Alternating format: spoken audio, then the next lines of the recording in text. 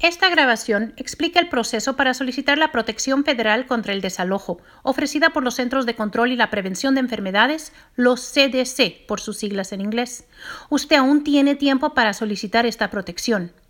Usted podría tener el derecho de permanecer en su hogar por lo menos hasta el 31 de marzo del 2021, aun si no puede pagar el alquiler en su totalidad durante ese periodo de tiempo, pero solo si puede asegurar de forma precisa y veraz los 5 puntos siguientes.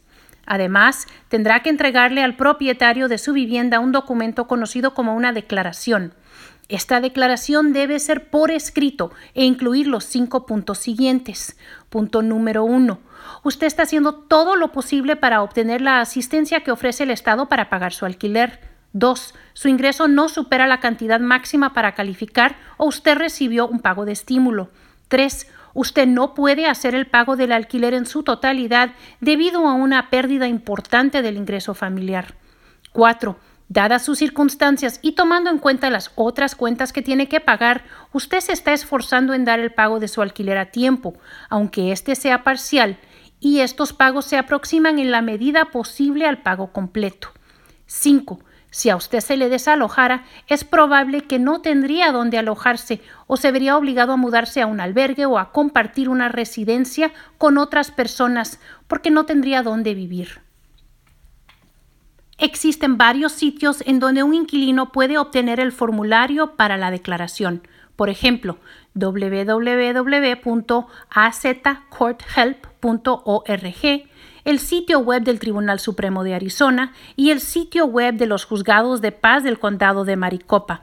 También lo puede conseguir en una agencia al servicio de inquilinos, de los actuarios de los Juzgados de Paz o simplemente al realizar una búsqueda en línea sobre Declaración CDC en Arizona.